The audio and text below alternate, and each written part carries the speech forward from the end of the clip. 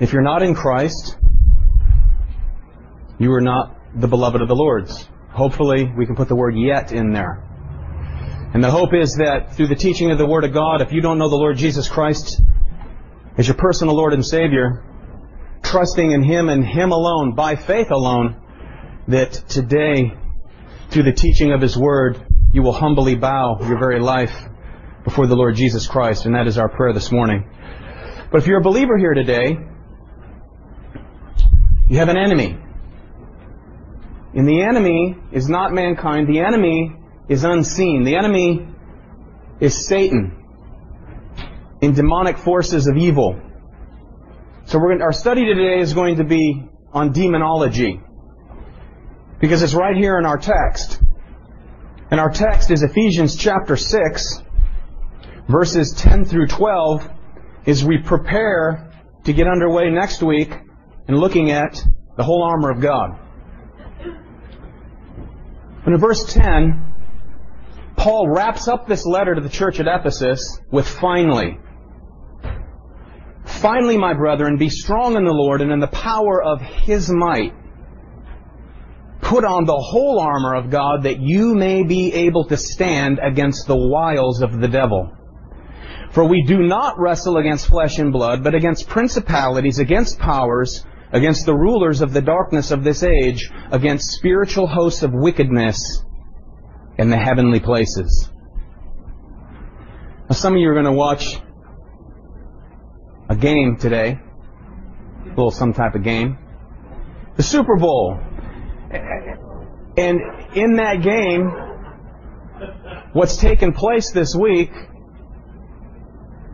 the opponents of each team, they've been studying one another. They've been watching hours and hours and hours of game film. They've been watching every stance in every move for every play so that they can come to know their opponent on game day, which is today. Mike Singletary, who played for the Chicago Bears in the 1985 world champion Chicago Bears, was a great middle linebacker. And I read a little article about him in Kent Hughes' book, Disciplines of a Godly Man, and he makes reference in his book to Mike Singletary's book, Calling the Shots.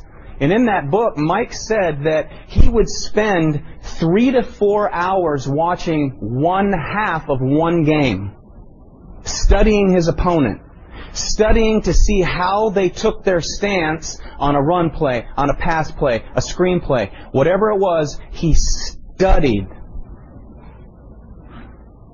And he was one of the greatest middle linebackers that's ever played the game.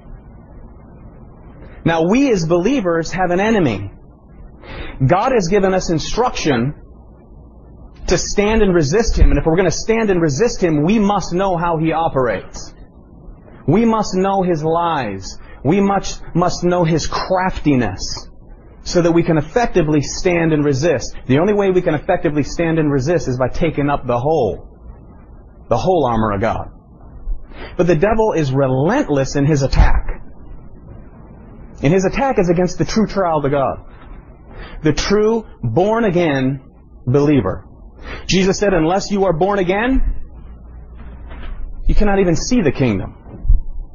Anyone who's a true Christian must be a born-again Christian, said Jesus, because we are born with a nature that is corrupt. We are born with a nature that is morally depraved, that is sinful, and that nature must be supernaturally transformed. And the only way for that nature to be transformed is by the residency of God Almighty Himself establishing a relationship with us, the sinner. And those of us who have a relationship with Jesus Christ, your sins are washed, they're cleansed because of the obedient work of the Son of God, Jesus Christ, who manifested Himself out of glory into humanity. He became a human being, and He met the perfect standard of the Father. Sinlessness. And He died a sinner's death. So if you're a Christian here today, is a reminder, all of the righteousness of Jesus Christ has been placed upon you, your account. Whereas all of your sin, all of your failures, all of your failings in meeting and matching the perfect standard of God was laid upon Jesus, the Son of God, on the cross. Therefore you stand righteous today. Therefore you are a child of God. And if you're a child of God, the devil's your enemy.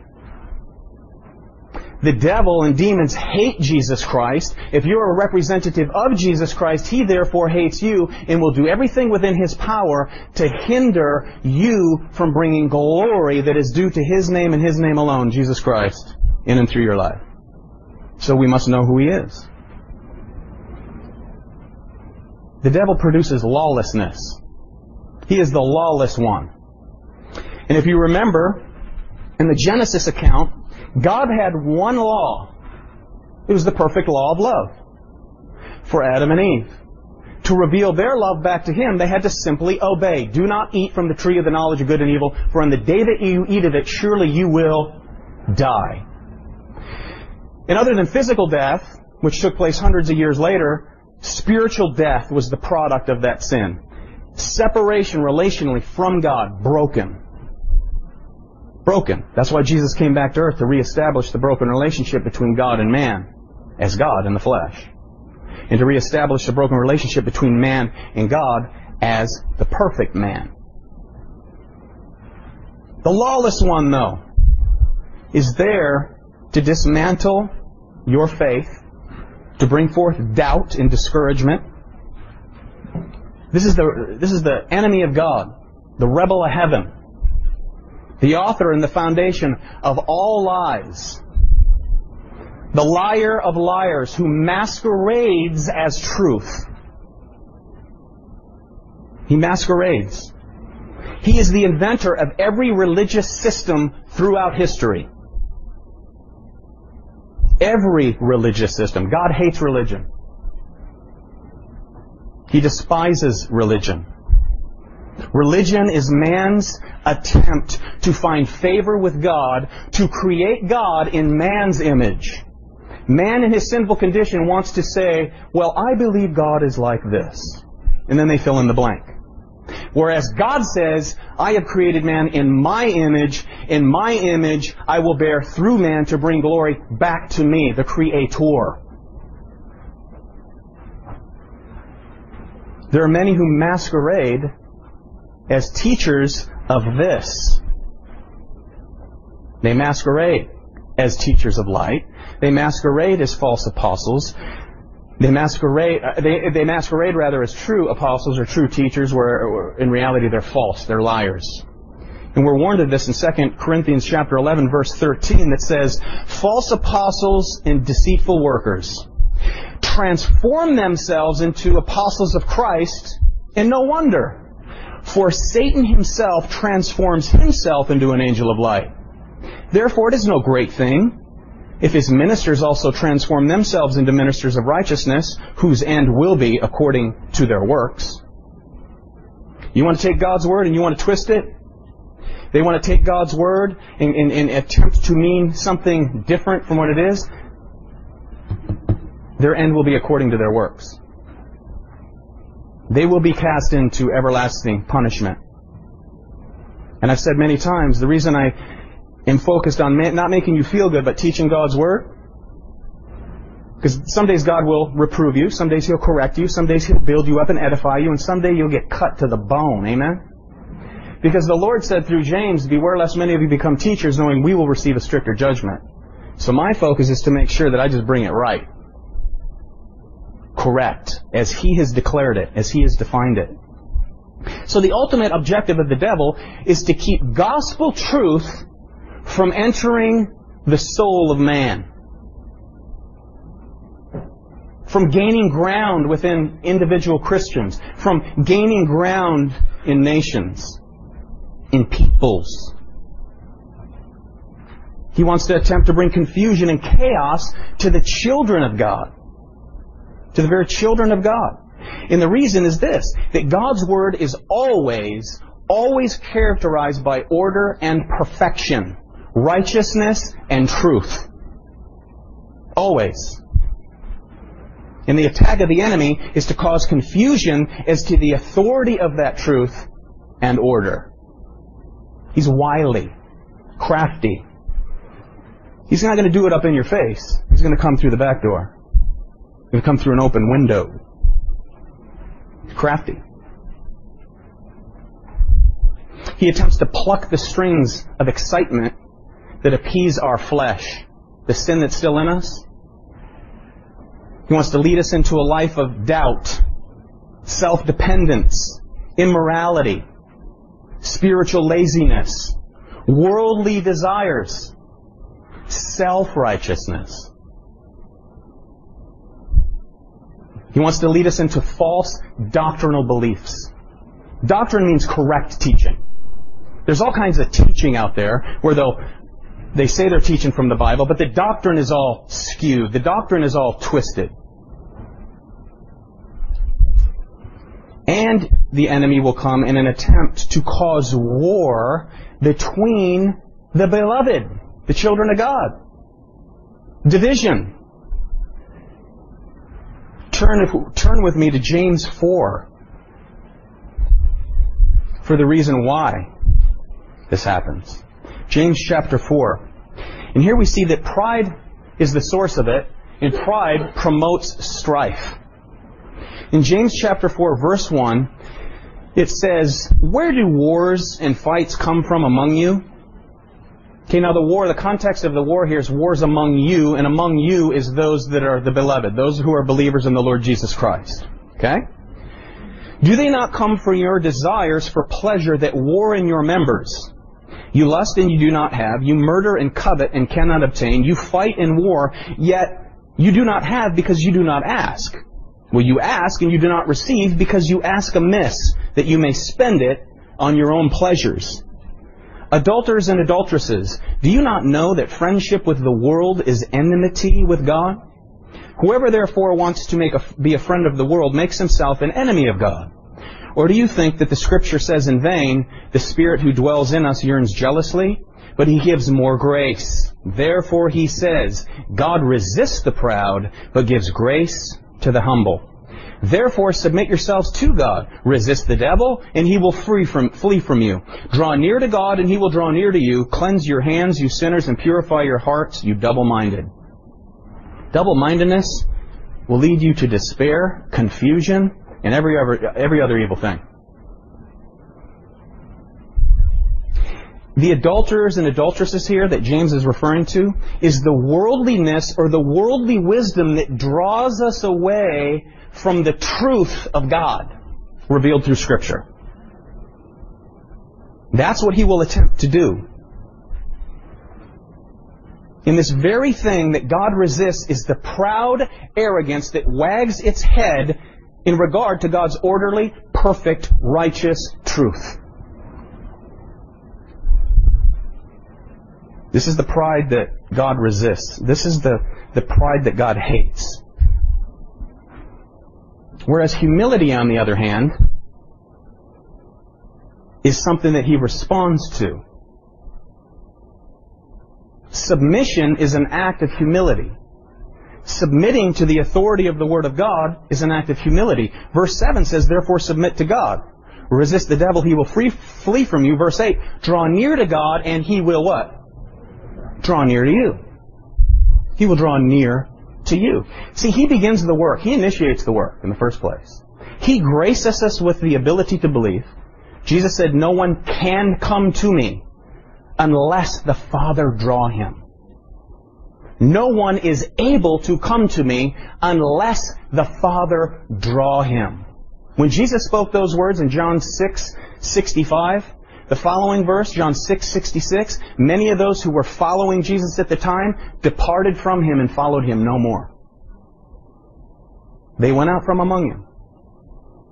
They were part of the healings. They saw the multiplication of the food, people being healed. They themselves, many of them were healed. When Jesus' teaching got tough, that I am the only way, and by saying some prayer to accept me into your heart, that's not the way to be saved. They left. They left.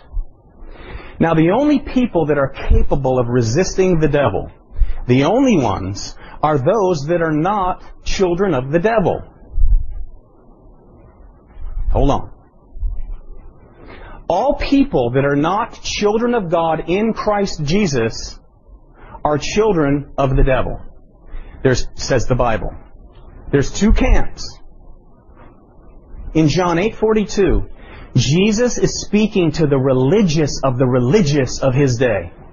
The guys who had the robes, the guys who knew the Scriptures, the guys that had the knowledge of the Scriptures, the guys who taught the Scriptures. Jesus is talking to them. And in John 8:42, He said this, "If God were your Father, you would love me, for I proceeded forth and came from God. Nor have I come of myself, but He sent me. Why do you not understand my speech? Because you're not able to listen to my word. You are of your father, the devil. And the desires of your father you want to do."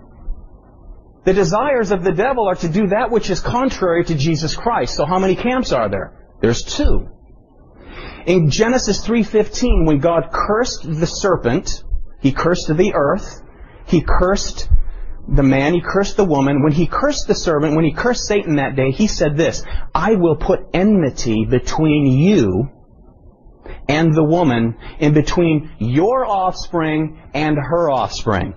Those who would become true believers and those who would not. How many camps? Two. In Matthew 13:38, Jesus said in the parable of the tares, "The field is the world. The good seeds are the sons of the kingdom, but the tares are the sons of the wicked one." How many camps? Two. In 1 John 3, verse 10, "In this the children of God and the children of the devil are manifest. Whoever does not practice righteousness is not of God." How many camps? Two camps. The only ones that can practice righteousness are those who've been made righteous in Christ.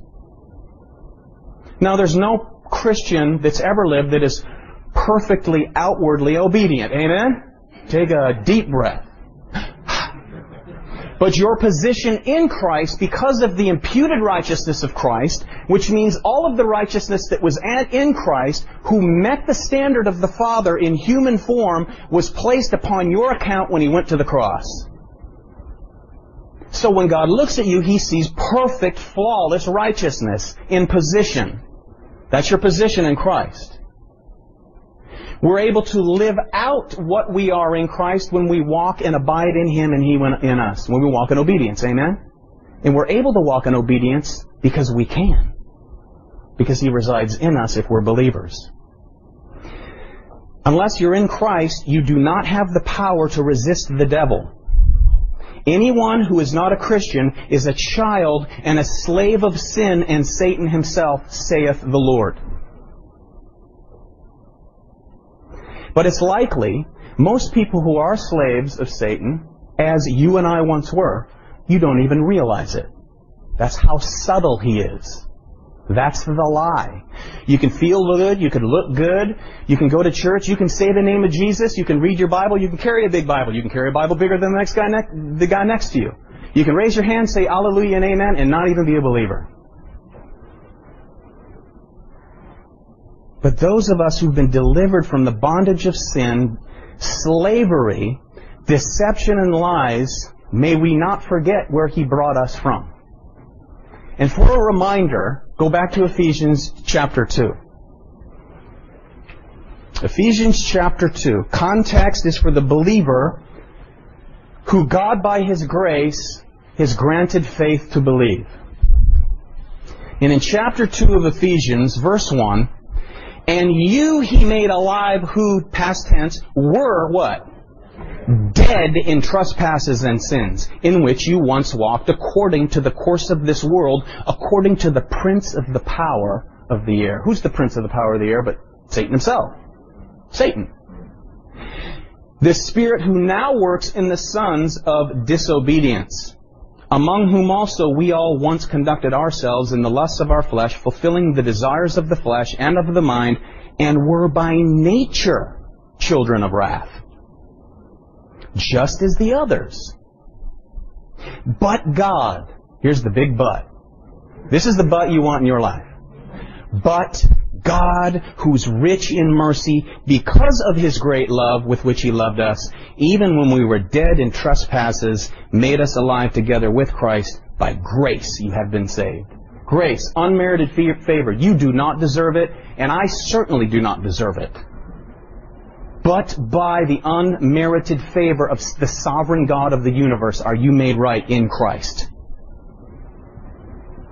Rich in mercy by His grace, transformed us who were, verse 3, children of wrath. And He made us, verse 5, alive together with Christ. We've been set free. As being a child of the devil. Free. Now, as children of God in Christ Jesus, Satan is now your enemy. He was not your enemy before. He is now. Because Satan and demons hate Jesus Christ. Although their theology is perfect. They know their theology. They know the Bible. And they know what it means by what it says. In James it says, even the demons believe and what? Tremble. Intellectual agreement with the gospel of Jesus Christ doesn't get you saved. He's our enemy now. He's the enemy of God, and He's the enemy of all who are in Christ Jesus. So in order to defeat this enemy, we have to know who He is and where He is and how He operates. Amen? And it's important that we do not get fooled by mistaken identity. Look at Ephesians 6, verse 12. For we do not wrestle against flesh and blood, but spiritual forces of wickedness, right? We do not wrestle against flesh and blood. The fact is we're in a struggle. We're in a war. It's an unseen war, but we're in a war. Now, this war has been won, but the battle goes on. It was won at Calvary. Calvary is where Jesus was crucified. It's a done deal. It's a done deal.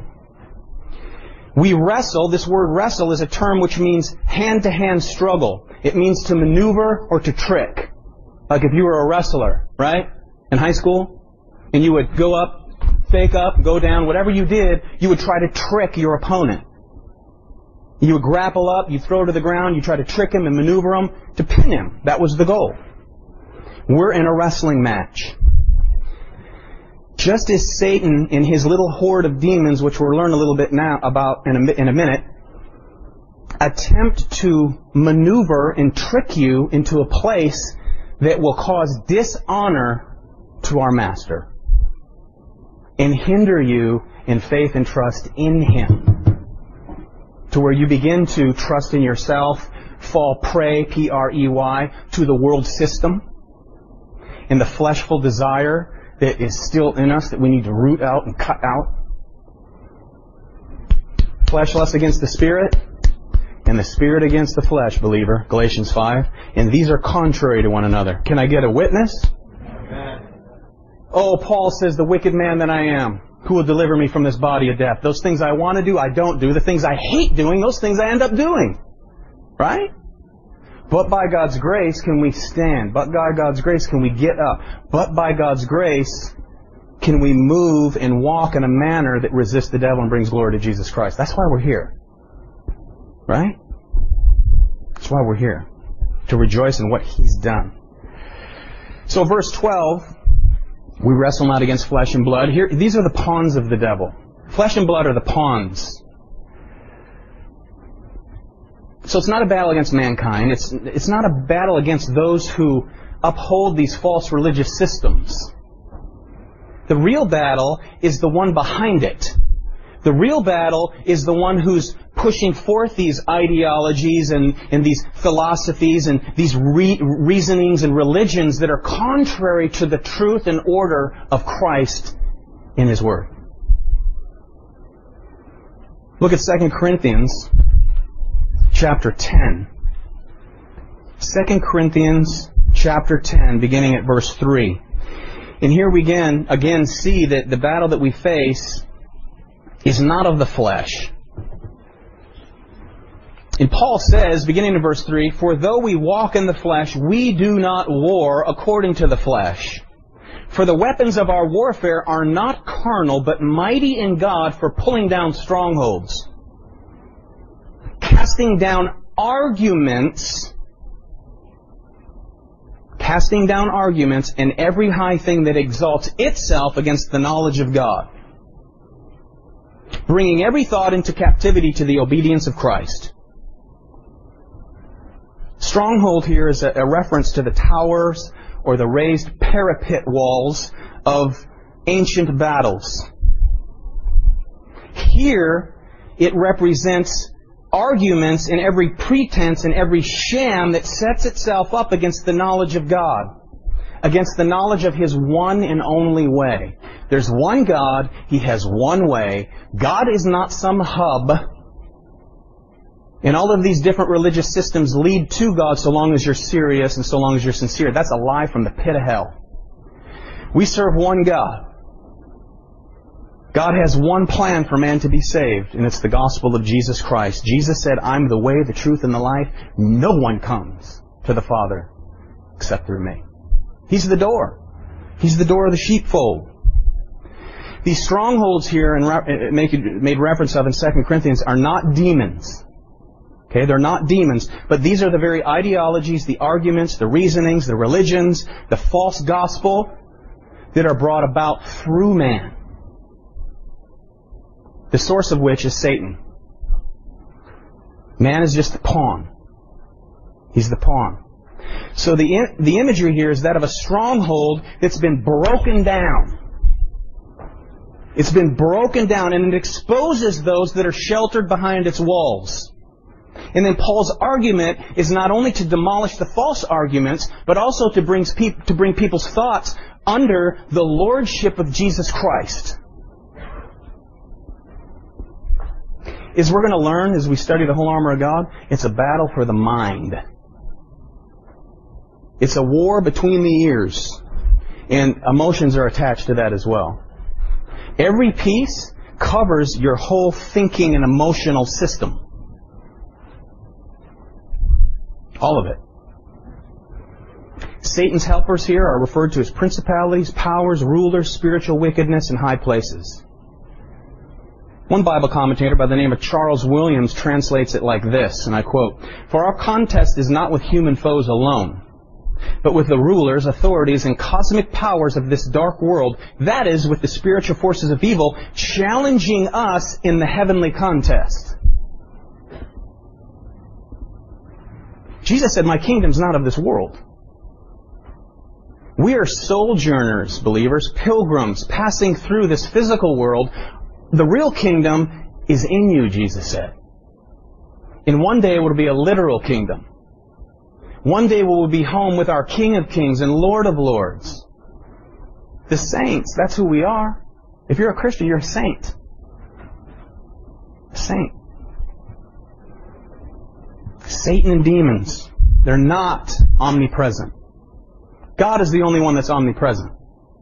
Satan and demons cannot be everywhere at once. Satan cannot be more than one place at one time. They're not omnipresent. They're not omniscient. Only God is omniscient, meaning He has infinite knowledge. Only God is. Satan is a created being. He's a creature. Demons are creatures. They're spirit creatures, but they're created spirit creatures. Now, when Satan rebelled out of heaven, Revelation 12 verse 4 says that he swept 1/3 of all the created angels with him in his rebellion. It says his tail drew 1/3 of the stars of heaven and threw them to the earth. Revelation 12:4. They followed their leader, who's the devil. So who is the devil? Where did he come from? His earthly craftiness began in the garden. The lawless one. That's where it began. He deceived Eve. Genesis 3:1 says that the serpent was more cunning than any beast of the field. Now some will attempt to teach that a talking serpent indicates that the garden account was mythical.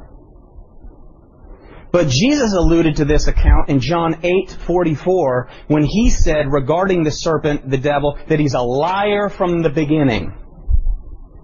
A liar from the beginning. God did not create a bad serpent. Okay? God did not create Satan as evil. As a matter of fact, Genesis 1:31 says, God saw everything that He made, and indeed it was very good. So the evening and the morning were the sixth day.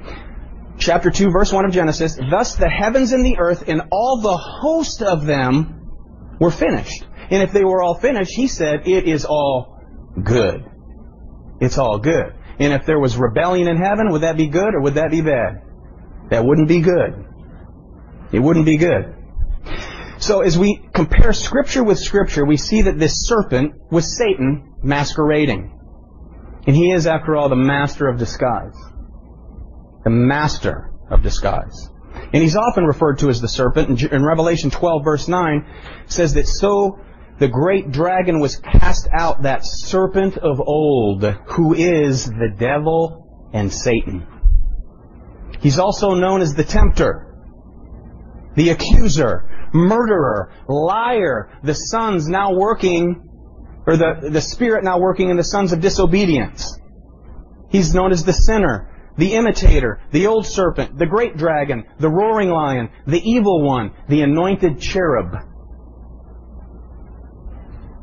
The prince of the world, the prince of the power of the air, the god of this age, and the prince of the demons.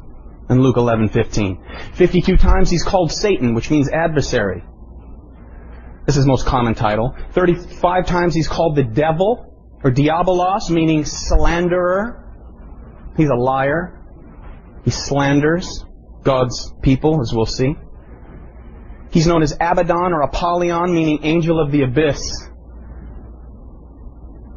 He's ruler of the great force of demon beings. They've been around a long time and they're invisible. They're wily, they're cunning, they have superhuman knowledge and power, and they have very good theology. You know, there have been men who've written great theology commentaries that were unregenerate, meaning they were not born again. There'll be people who wrote great volumes that were theologically and doctrinally sound who will be in hell. Jesus said himself in John chapter 7, on that day when I return, many will cry out in that day and say, Lord, Lord, did we not cast out demons in your name? Did we not do this in your name? And he's going to say, depart from me. I never knew you. You cry out saying you knew me, but I don't know you. Deception. Deception. We know that the Genesis account doesn't refer to the fall of Satan from heaven, but other portions of Scripture do. They give us some insight. So if you would turn to the Old Testament to Ezekiel chapter 28. Ezekiel 28. If you get to Isaiah, then you go to Jeremiah, Lamentations, and then Ezekiel. And in verse 28 of Ezekiel, we see what is known as the lamentation for the king of Tyre. So this lament over the evil king of Tyre actually reaches beyond to the real supernatural source of the evil king, which was Lucifer or Satan himself. In verse 11, chapter 28 of Ezekiel, moreover, the word of the Lord came to me, saying, Son of man, take up a lamentation for the king of Tyre, and say to him, Thus says the Lord God. It's the word of God speaking. God's speaking here. If it's Scripture, it's the word of the Lord. You were the seal of perfection, full of wisdom, and perfect in beauty. You were in Eden, the garden of God. Every precious stone was your covering. The sardius, topaz, and diamond, beryl, onyx, and jasper, sapphire, turquoise, and emerald with gold. The workmanship of your timbrels and pipes was prepared for you on the day you were created. You were the anointed cherub who covers. I established you. You were on the holy mountain of God. You walked back and forth in the midst of the fiery stones. You were perfect in your ways from the day you were created till iniquity was found in you. By the abundance of your trading, you became filled with violence within, and you sinned. Therefore I cast you as a profane thing out of the mountain of God, and I destroyed you, O covering cherub, from the midst of the fiery stones. Your heart was lifted up because of your beauty. You corrupted your wisdom for the sake of your splendor. Unimaginable beauty in the midst of God's glory. In the center of the midst of God, here's this covering cherub. the most beautiful of God's created beings, of His creation, this beautiful covering cherub, unimaginable beauty. And He lifted His heart up because of His beauty. How do you see yourself? How do you see the beauty that God's given you? How do you see the talents that God has given you? How do you see yourself? Do you see yourself as the source of yourself? Or do you see everything as being from God, as a gracious gift? Because if you see yourself as Lucifer sees himself, you also will puff yourself up and become corrupted in wisdom for the sake of your splendor. Or do you bow the knee in thanks for the one who granted you by grace all that you are? Notice here, in verse 13 at the end, it says, the workmanship of your timbrels and pipes was prepared for you on the day you were created. The word timbrels here means to make music is with a tambourine. Pipes is a technical term for a jeweler's work, meaning a socket or a groove or a setting. So many scholars agree that perhaps this is a reference to Satan's being once in charge of all the heavenly worship that was designed to be given to God and God alone. It was grooved out for Him, created for Him with all of this beauty to take all of the worship of the heavenly hosts and pass it on to God alone who deserves it. But what did He say? I'll take it for myself. I'll take it for myself. And if you turn now back to Isaiah, we'll see where he lifted himself up and said, I will. Isaiah chapter 14.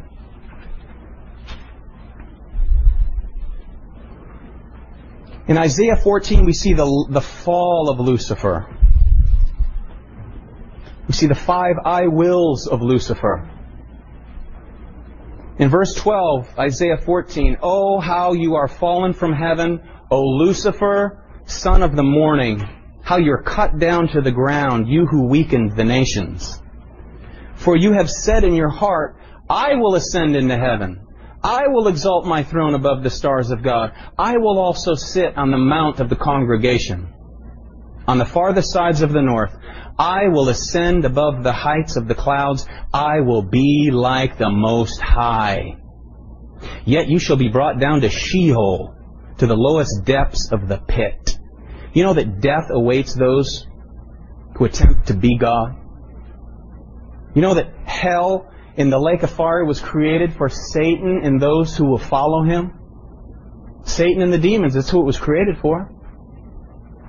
Unfortunately, anyone who's a child of the devil doesn't repent before the God of glory and the God of the universe is a follower of him, and that's where he ends up, the depths of the pit. Those who see you will gaze at you and consider you, saying, Is this the man who made this earth tremble, who shook the kingdoms, who made the world as a wilderness and destroyed its cities, who did not open the house of his prisoners? Lucifer means shining one, the cherub who covers, one step away from the throne of God. He attempted to take over the throne, literally. Imagine the creature attempting to take over the throne of the Creator.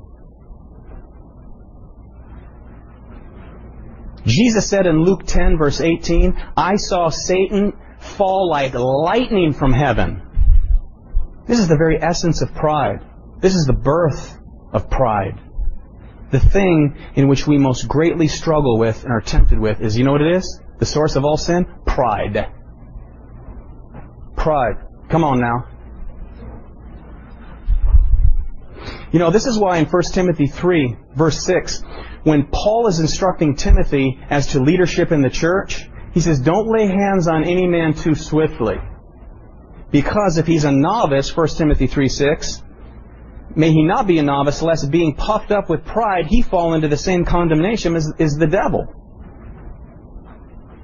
You know, so many aspire to the role of biblical teacher or whatever without first living out or being the role. They just want people to lay hands on me. I want that role. I want that position. But there's pride, you see. We're to watch and to pray. We're to read and apply God's Word to our very lives so that we're unable to stand and resist This crafty, wily liar, manipulator, murderer from the beginning, who hates Christ and hates you. In Daniel chapter 10, you don't have to turn there, but Daniel's praying for God's divine purpose. We're called to fulfill God's divine purpose. Amen? If we're God's children, if we're saved by grace, He has divine purpose for each one of us. So Daniel's praying for divine purpose. He's been given this incredible vision known as the 70 weeks of Daniel. And he is absolutely overwhelmed, doesn't understand it. It's a prophetic, heavy prophetic vision. He's so overcome by it that he feels nauseous. He prays, and God sends a messenger from heaven, an angel.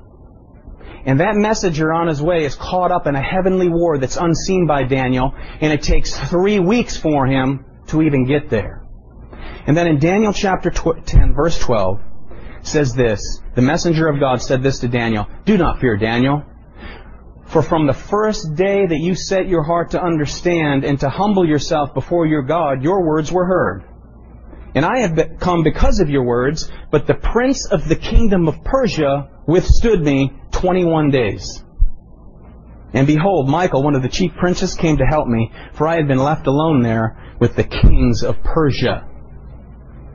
So this reveals demonic forces that were an oppressive influence over a nation. I don't think it's any different today. I don't think it's any different than cities or neighborhoods. You know that? You can go into Rancho Santa Fe, and I've been into some of the richest homes that you'll ever lay eyes on. And there's just a sense of just cold deadness in many of them. Just the whole area, just cold deadness. There's such a deceit with worldly riches. If God's blessed you with money, be a good steward. Enjoy it. Be a good steward of it. But there's people who aspire to that. They're consumed with it. They get it, and they're empty. Hollywood. All kinds of elements of light in Hollywood. It's all false light. It's lies. It's a deception to draw you into fame, fortune, and everything that goes with it. Nothing there.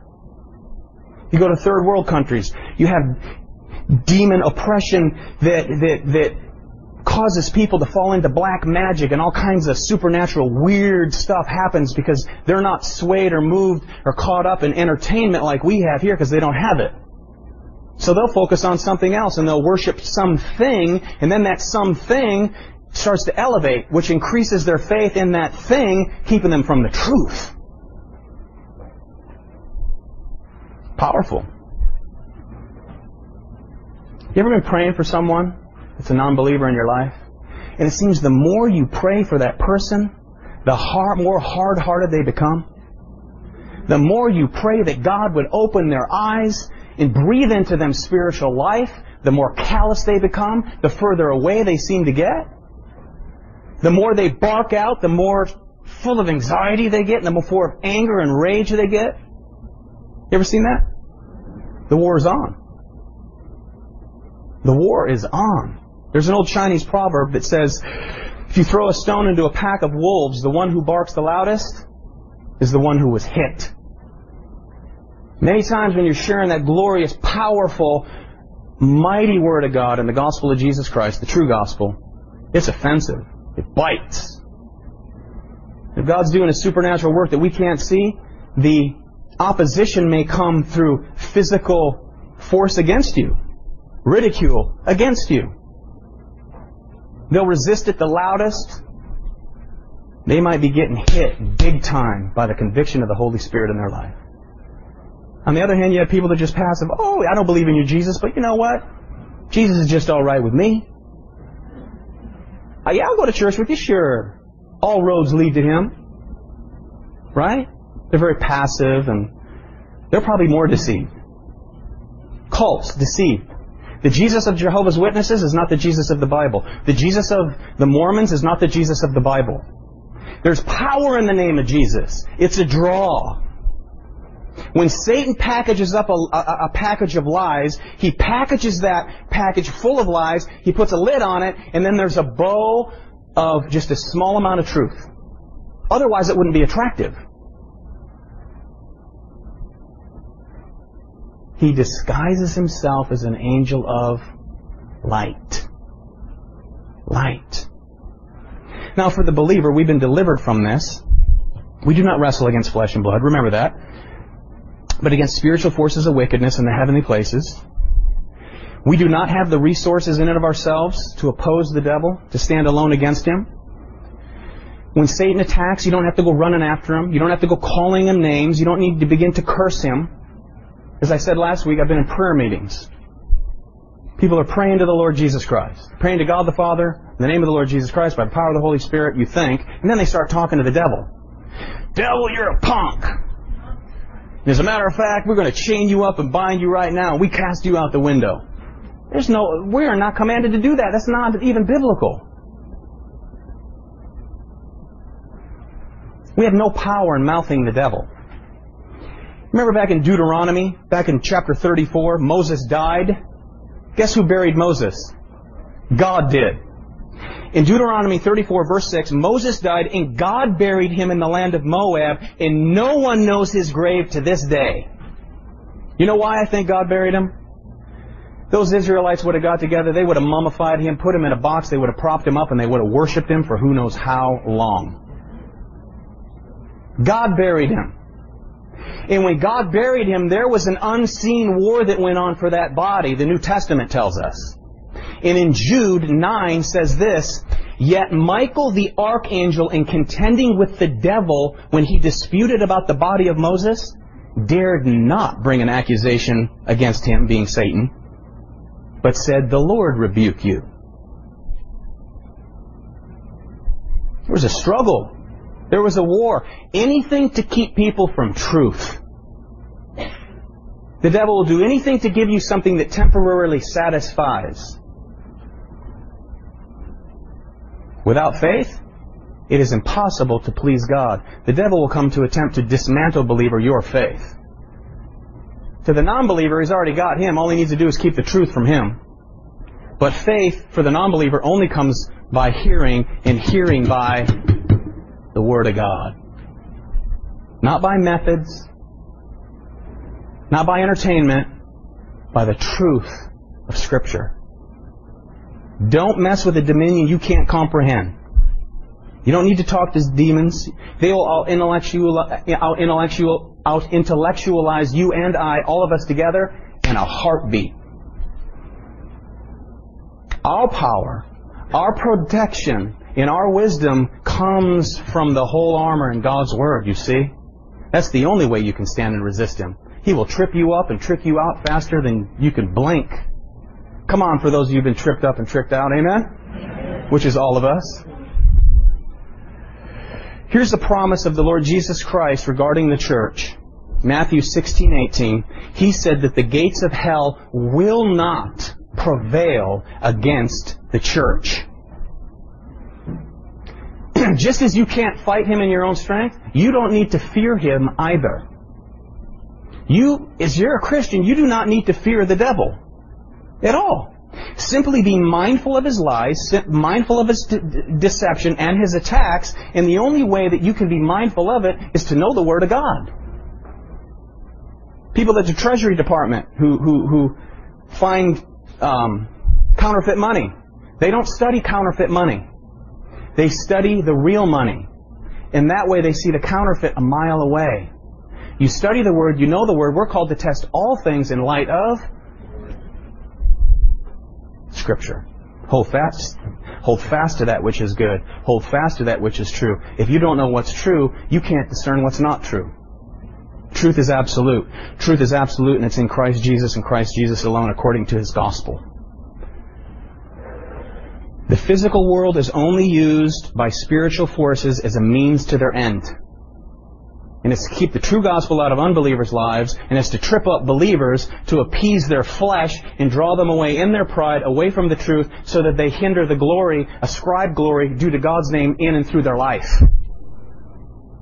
Because you don't look like a believer, He wants to get you to look like and act like and live like and smell like and talk like an unbeliever. No light. Okay, next. You see? You can't take away your salvation if you've got it. If you have true salvation, you can't lose it. Remember, we've said many people think they had it and they never had it. 1 John 2. context is teachers of the truth. They went out from us because they were never really of us, for if they had been of us, they would have remained with us, but because they went out from us, it proved that they were never really of us. That's what it says. So the battle we're in is a life or death matter. Heavy battle. And keep this in mind also, brothers and sisters. Nothing, be it good or be it bad, that is allowed to happen in your life. Now, Satan will attempt to draw you into sin. Okay? That's our fault. If we fall into sinful patterns of life that end up appeasing our flesh and bringing no glory to God, we've allowed him that territory. Okay? The only power he has over you, believer, is that which you allow him to have, as far as sin goes. Now, as trials come and go in our lives, God, guarantee you, if you're a believer, God will allow trials into your life. Did you know that? If there's no trials in your life, you might want to check to see if you're in the faith or not. Because if you're a believer, you're either in a trial, coming out of a trial, or you're getting ready to go into a trial. Amen? It's just, that's life. It's a spiritual war. As far as trials go, God will allow certain things in His sovereign will. Here's God's sovereign will. God has His sovereign will and He has His commanded will. Within His sovereign will, there's things that happen in everyday life that He allows to happen that He hates. Children being abused. God hates it. God will judge it. And He does judge it.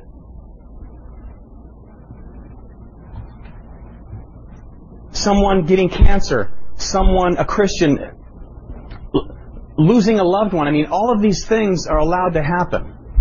The devil will come when the trial is set up in a person's life to hone them and to shape them, to grow them in the greater grace and knowledge of Jesus Christ.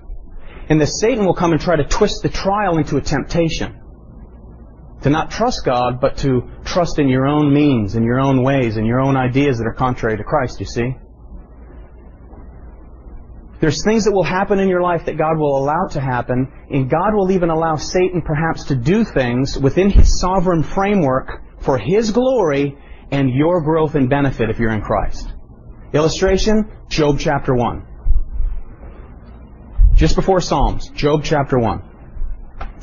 Now, we're about to look at a cosmic war that was going on in someone's life of which they had no idea why, how, or what was happening.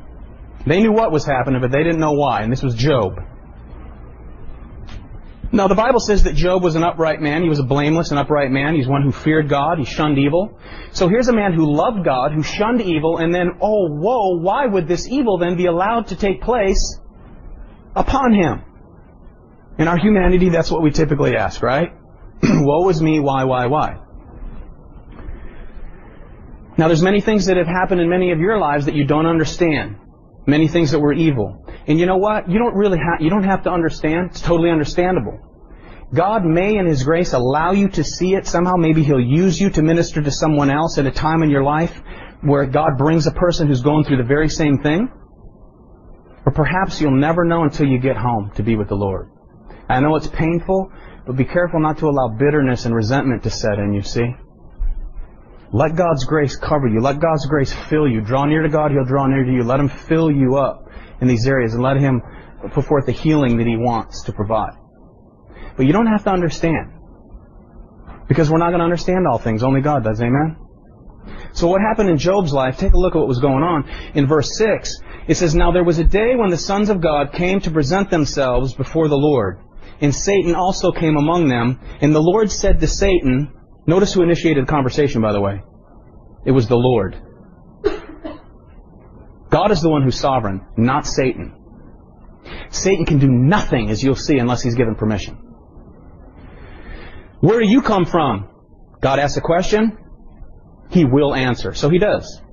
So Satan answered the Lord and said, From going to and fro on the earth, from walking back and forth on it. And then the Lord said to Satan, Have you considered my servant Job, that there's none like him on all the earth, a blameless and an upright man, one who fears God and shuns evil? So Satan answered the Lord and said, Does Job fear God for nothing?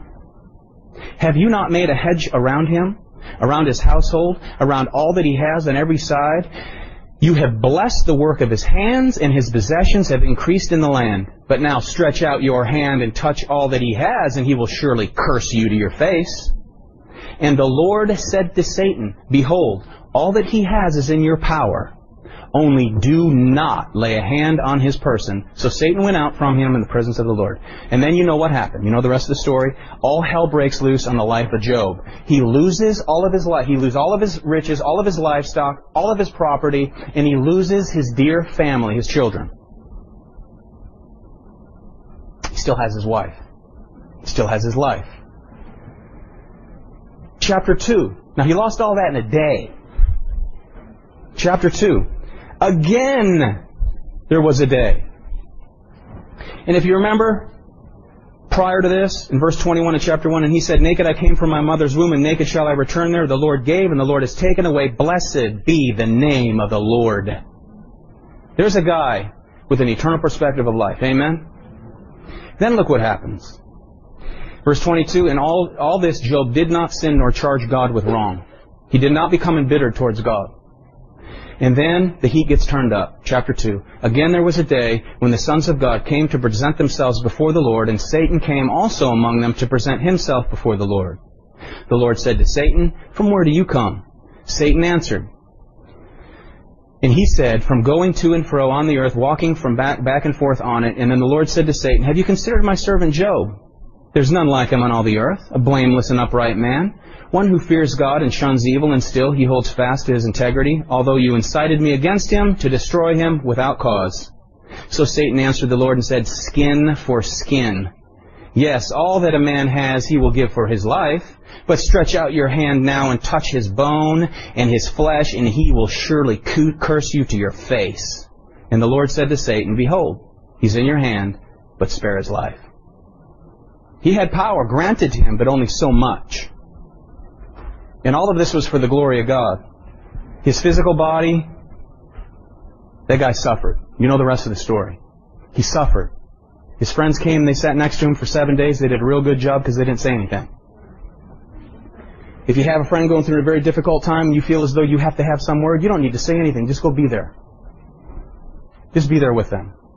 Very comforting. Very encouraging. And there's been people I've been with who've had people in their life die before their very eyes. I was just there. I was just with them. I didn't have anything to say. What am I going to say? Unless they ask. And I found out later from them that it was the most encouraging thing to them during that time was just me standing in the hall for hours on end. That's it. Just be there. Just be there. God initiated this conversation, revealing His sovereign rule and sovereign reign. God is sovereign. We're not going to understand everything. Job didn't understand it. But if you remember his wife's response, curse God so that He'll end your life. Curse God and die. Because once you blaspheme Him, He'll just take your life out from under you. Just curse Him. Get it over with. That's exactly what Satan attempts to do against the church of Jesus Christ. He wants us to live a life that causes the enemies of God to blaspheme the name of God because of those who profess God with their mouth. Come on, somebody. So, to overcome this, we must remember. See, another thing that the demons know, the demons and the devil know the fact of Matthew 16:18, that the gates of hell will not prevail against His church. They know that. But they also know this. They know that if they can get a Christian, especially Christian leaders, to give themselves over to methods and entertainment rather than the sound teaching of God's Word, that they will produce soft, ignorant, powerless, baby Christians running around their entire Christian lives sucking on milk. Baby Christians, their whole life, 25-year Christians, sucking on spiritual milk. Powerless, ineffective to move forward with the kingdom as kingdom people. And that, he can't, like I said, nothing about the salvation. He can't do anything about it. He can go like this. He can wash his hands. They are an impotent church. They're an enabled church. They are totally unable and incapable of bringing glory to the one I hate. I've done my job. I will move on to the next. Therefore, Take up the whole armor of God so that you may be able to stand and resist against the tricks, the wiles, the schemes of the devil. Amen? See, the mystery of the Christian faith is fighting this fight as a perfectly justified, forgiven, declared free from all blame sinner saved by grace. You guys, we are fighting from victory, man. Not trying to gain it. We're fighting from it. We live in the shadow of the cross, Calvary. His grace saved you. His grace covers you. His grace upholds you. And He sustains you to enable you to walk in it. Empowered. Powerful. Resurrection power. Amen? Power. Let's not lend ourselves to the wiles of the enemy by submitting to his ploys and his tricks and the temptations that he brings, you see. Remember your justification? Ephesians 1, 2, and 3. We spent months understanding justification, sanctification, and glorification. If you are in Jesus Christ, and if you're not in Christ, listen to this very carefully. You are a sinner. You were born a sinner. You were born with a nature that is dead set against God. You were born with a nature that's contrary to God's. And because of that nature, you sin. That's what you do. That's what sinners do. They sin. Amen?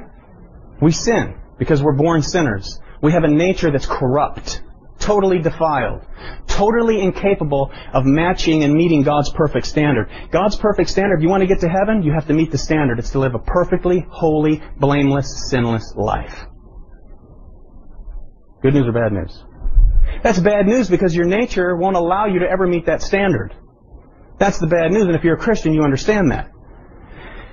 The moment you understand that Jesus Christ came out of heaven, took on the form of humanity, this is God becoming a man, not some man we made God. He became a human being. He lowered Himself to become a human being, and He met in perfect human obedience God's perfect standard, sinlessness, in every stage of life, from infancy, from conception to infancy, to adolescence, to adulthood, right to the cross. He did it in place of those who would believe. So, when He laid down on the cross, all of your sin was placed upon Him, so the wrath of God, which has to be met, which has to be appeased, when unleashed upon the Son. God's wrath has to be appeased. That's why Jesus is known as our the propitiation to the Father, which means satisfaction. He satisfied the wrath of God.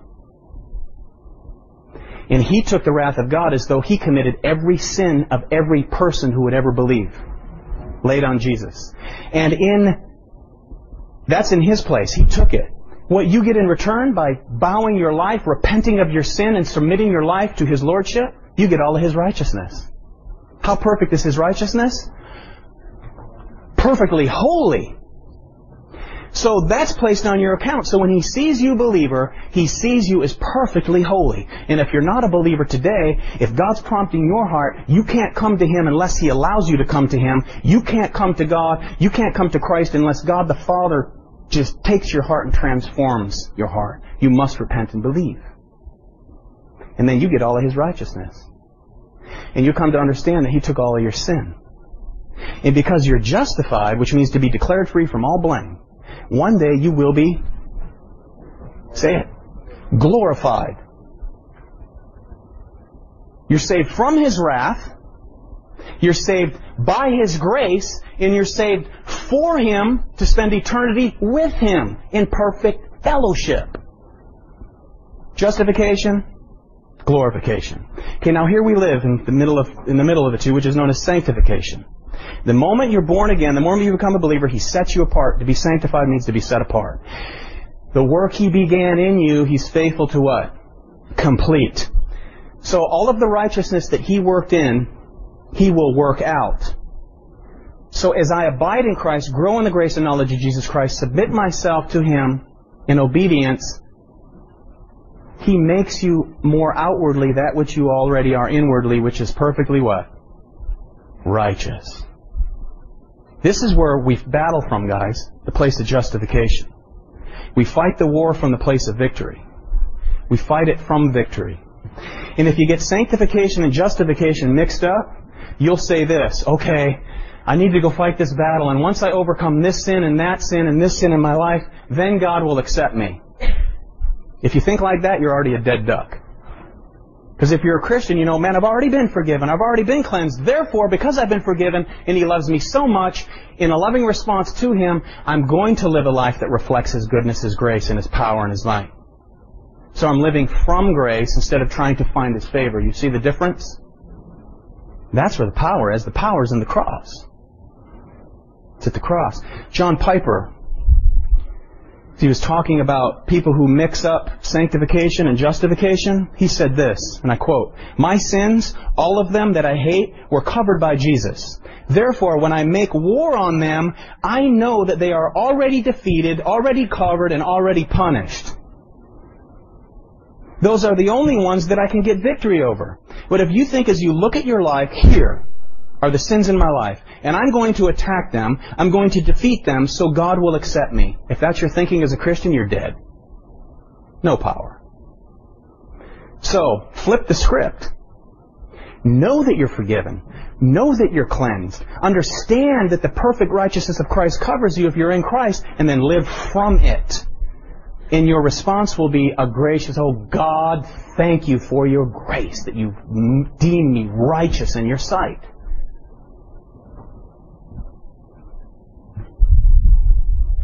If you come to faith in Christ alone, by faith alone, you're forgiven. You're new. You're His child. You're no longer an enemy of God. You're no longer a child of the devil. 1 Thessalonians 5:8, and I'm wrapping up right now. And then we're going to take communion. "But let us who are of the day be sober," which means alert and attentive, "putting on the breastplate of faith and love, and as a helmet the hope of salvation. For God did not appoint us to wrath." You're never going to be judged for your sin, believer.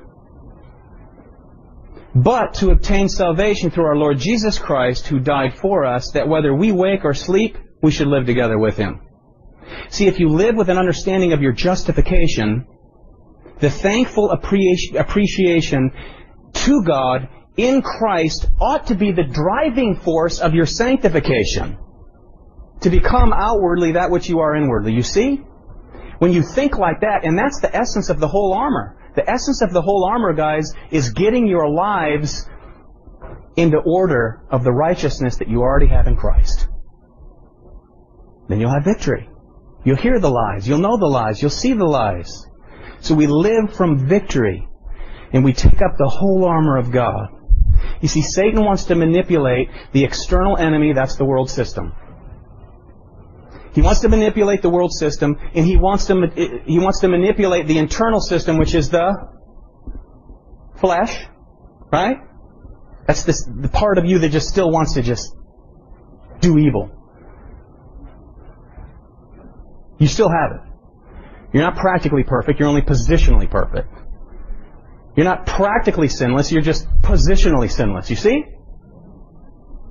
And by understanding my positional forgiveness and righteousness in Christ, I will want to live out what I already am inwardly. So you don't have to fear the devil. Know his ploys. Know his lies. Know the enemy. Like the NFL guys. Hit repeat, and watch him. This is how he came at me last time. Well, he might not come at you like that this time. The more you grow in maturity in Christ, the more subtle his temptations become. Amen? And then we'll close with this. 1 John 4:4. Believer, greater is He that is in me than he that is in the world. You've got all the power. You have resurrection power.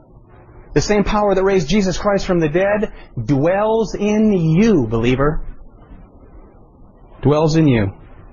And as the men hand out communion, and we get ready to close, for those of you who are still an enemy of God, I plead with you today, if God is pumping and pounding your heart, you just heard the true gospel of Jesus Christ.